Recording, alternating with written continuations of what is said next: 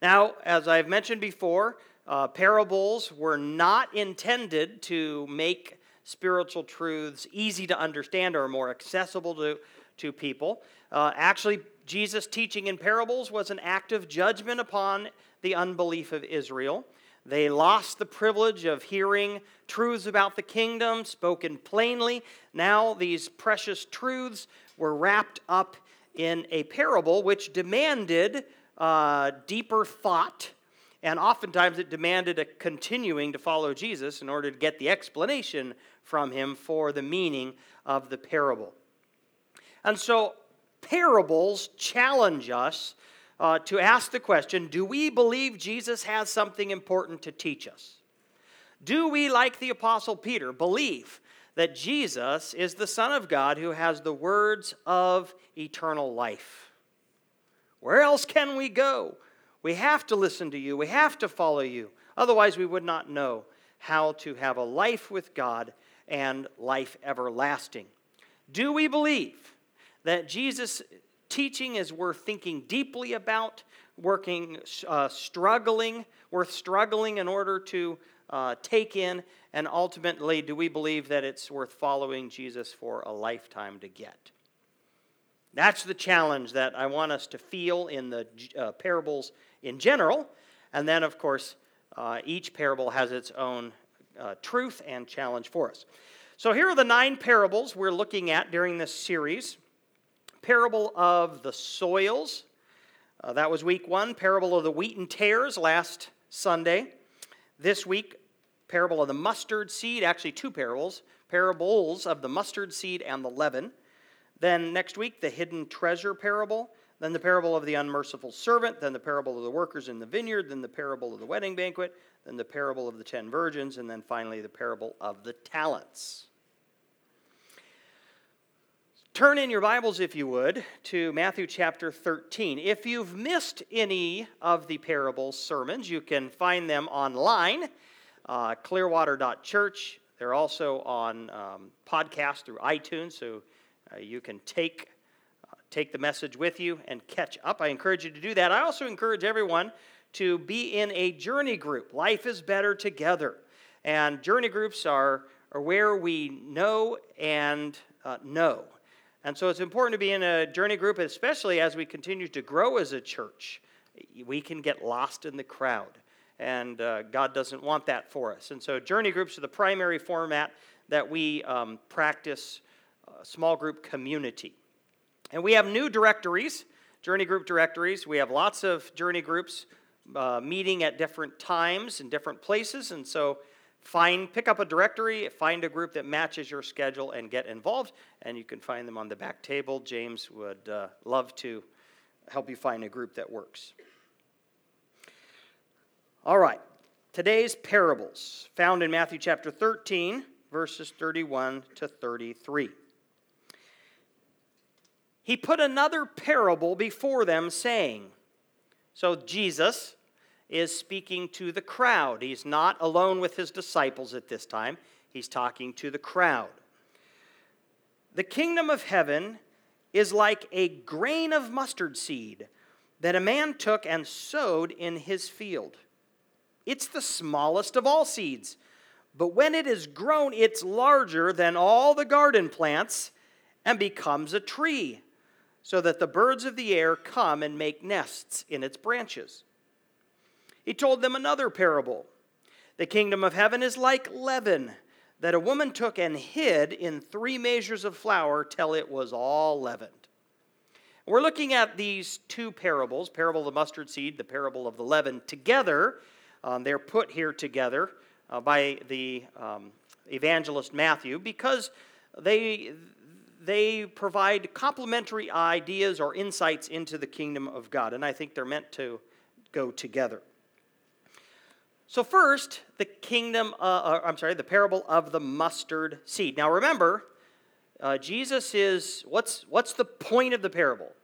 The kingdom of heaven is like. Jesus is trying to teach us something about the nature, the values, the practices of the kingdom of heaven. We're learning something about the kingdom of heaven through this parable.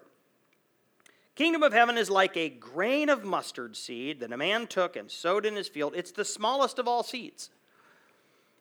Now, is it the smallest of all seeds? No. There are other seeds in the world smaller than the mustard seed. Aha! Jesus made a mistake. The Bible's not true. I don't have to be a Christian.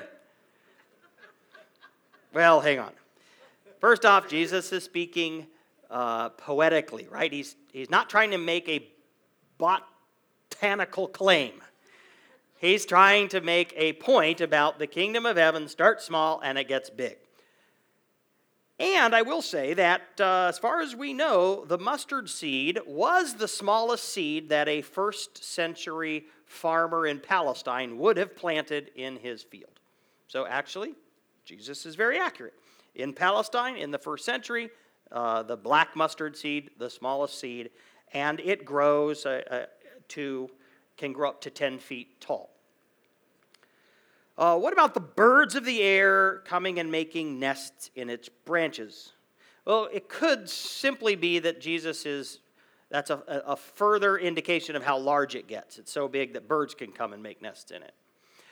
But many have seen in the birds a connection to Ezekiel chapter 17, where God is foretelling the messianic kingdom to come. And he describes it as a tree in which the nations of the world are like birds and they come and take refuge in it. And that's probably what Jesus is doing here.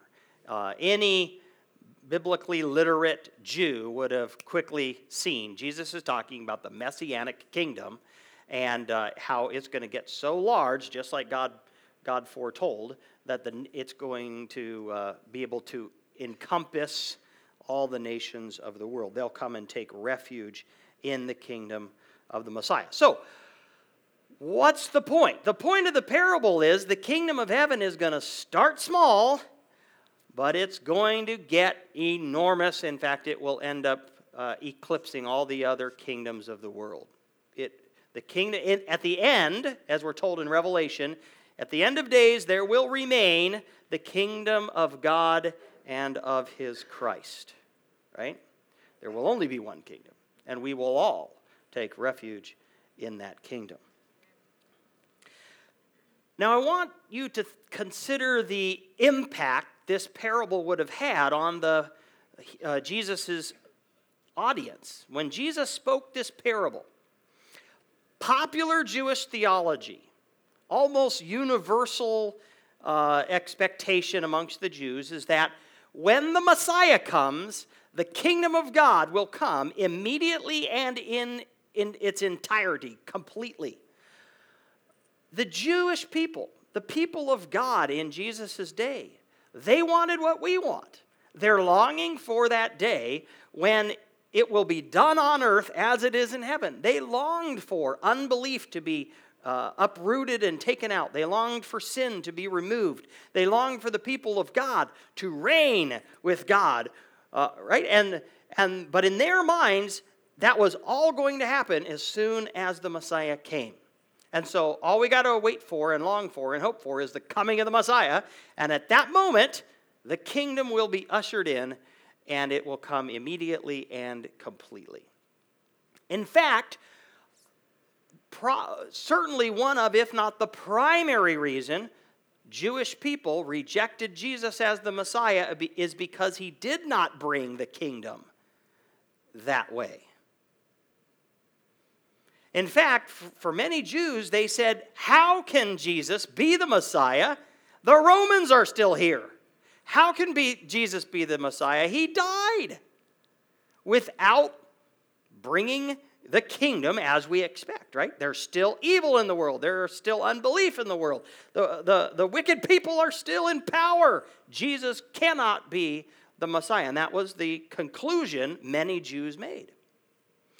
So Jesus, through this parable, is challenging his fellow Jews to rethink the process that God was going to use to usher in his kingdom. Jesus had told them, I am the Messiah. And with my coming, the kingdom of heaven has begun. It's here. It's broken into time and space. But contrary to what you think, it's going to start small, and over time, it will grow and grow and grow and take over the earth. But it's going to take time. I think to myself, if I were a first century Jew, I think that would have been hard for me to swallow. It's certainly not what I would have wanted, right? No, I want it now. How long is this going to take? Well, history has absolutely proved Jesus right. Surprise. Surprise. Okay, let's watch a video. Here's a video trying to graphically demonstrate the spread of Christianity throughout the last couple of thousand years.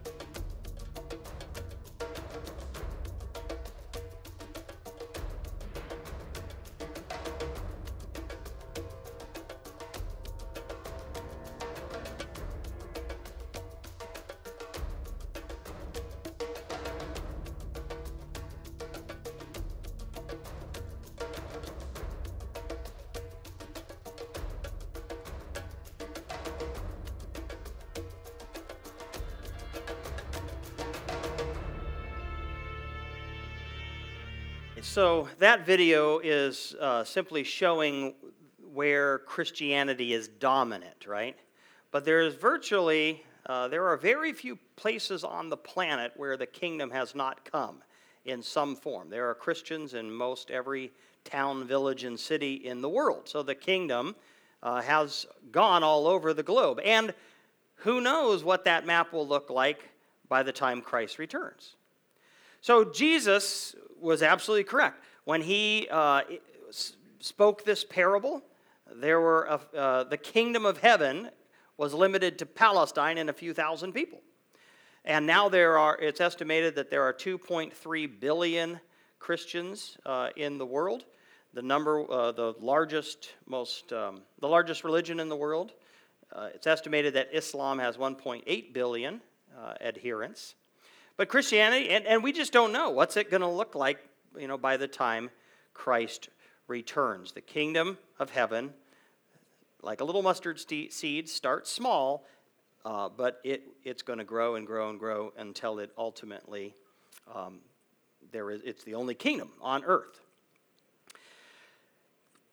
Now, I don't know what the map will look like when Christ returns.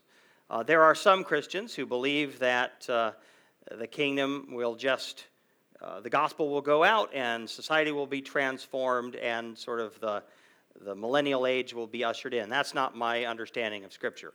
It seems to me that Scripture indicates that it's going to also involve and require Christ's second coming.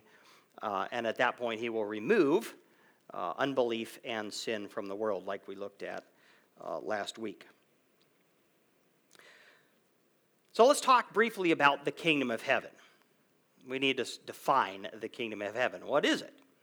Well, Jesus in Luke tells us that the kingdom of heaven, we won't be able to say, there it is, or here it is. It's not going to have geographical boundaries. It's not going to have political boundaries. He says there it is in the midst of you. The kingdom of heaven, here simply defined, the kingdom of heaven is wherever the rule of God exists. Wherever God is in control, there is the kingdom of heaven. Wherever it is done on earth like it is in heaven, there is the kingdom of heaven. And so, whenever a person bows the knee to Jesus and becomes a Christian, there is the kingdom. And whenever we conform one more part of our lives to the example and teaching of Jesus Christ, the kingdom of heaven has expanded. Whenever we say, hey, our marriage is going to be a Christian marriage, and we're going to love each other the way Christ has taught us, there is the kingdom of heaven. Now, whenever we say our family is going to be a Christian family, and we're going to operate according to Christian values, we're going to love each other as Christ taught us to love, there is the kingdom of heaven.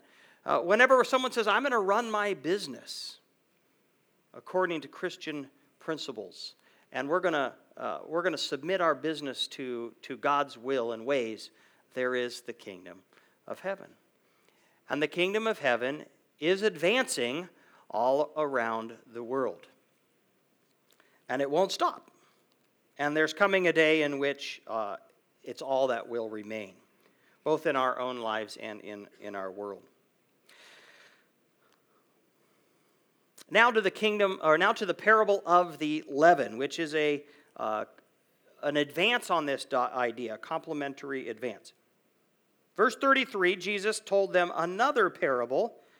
The kingdom of heaven is like leaven that a woman took and hid in 3 measures of flour till it was all leavened. 3 measures of flour. It's a lot of flour. That's enough flour to feed somewhere between 100 and 150 people. It's probably as much flour as a woman in first century Palestine would have possibly been messing with. And so she takes some leaven, she hides it in the flour. We don't know how much leaven, but it doesn't take much, right? Leaven will act as a ferment. It'll, through a process of fermentation, it transforms, it alters the flour. It leavens the flour. And so Jesus' point here is that the kingdom of heaven, which starts small, over time it will transform all of society. It's going to transform people, and it's going to transform the world in which we live. And it starts small, but once it begins to work, he who began a good work in you will be faithful to complete it until the day of Jesus Christ. If the gospel seed has planted in you, and you are good soil, like we talked about 2 weeks ago, it's going to transform your life. Now, that transformation won't be complete until Christ returns, but you will be 100% and utterly different and under the sway of Christ the King. His kingdom will transform you completely. And this earth and this world will be completely transformed by the gospel. And so we look forward to that day when it is 100% utterly different. Kingdom of heaven is like leaven. A woman took and hid in 3 measures of flour till it was all leavened. Boy, we look forward to that day. The kingdom of heaven will transform everything. Let me just remind you of the impact Christianity had on the Roman Empire. So at the time of Christ, in the Roman Empire, infanticide, abortion, very prevalent, culturally accepted. If you didn't want your child, if your child was deformed or inconvenient, then you, as a parent, had a right to, leave them out in the cold, let them expose, and let them die. You could drown them. That was sort of accepted. In slavery, there was tons of slavery in the Roman Empire at the time of Christ. Very accepted culturally. Gladiatorial games, right? where slaves and criminals were forced to fight each other to the death in order to entertain the crowds. And that was seen as legitimate entertainment in Roman society. Sexual immorality, including sex with children, homosexuality, accepted practice, rampant within the Roman Empire.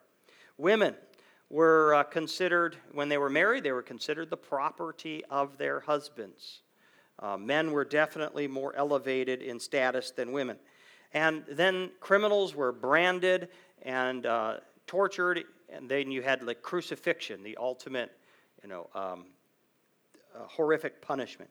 Well, Christianity transformed people, by the way, transformed societies, right?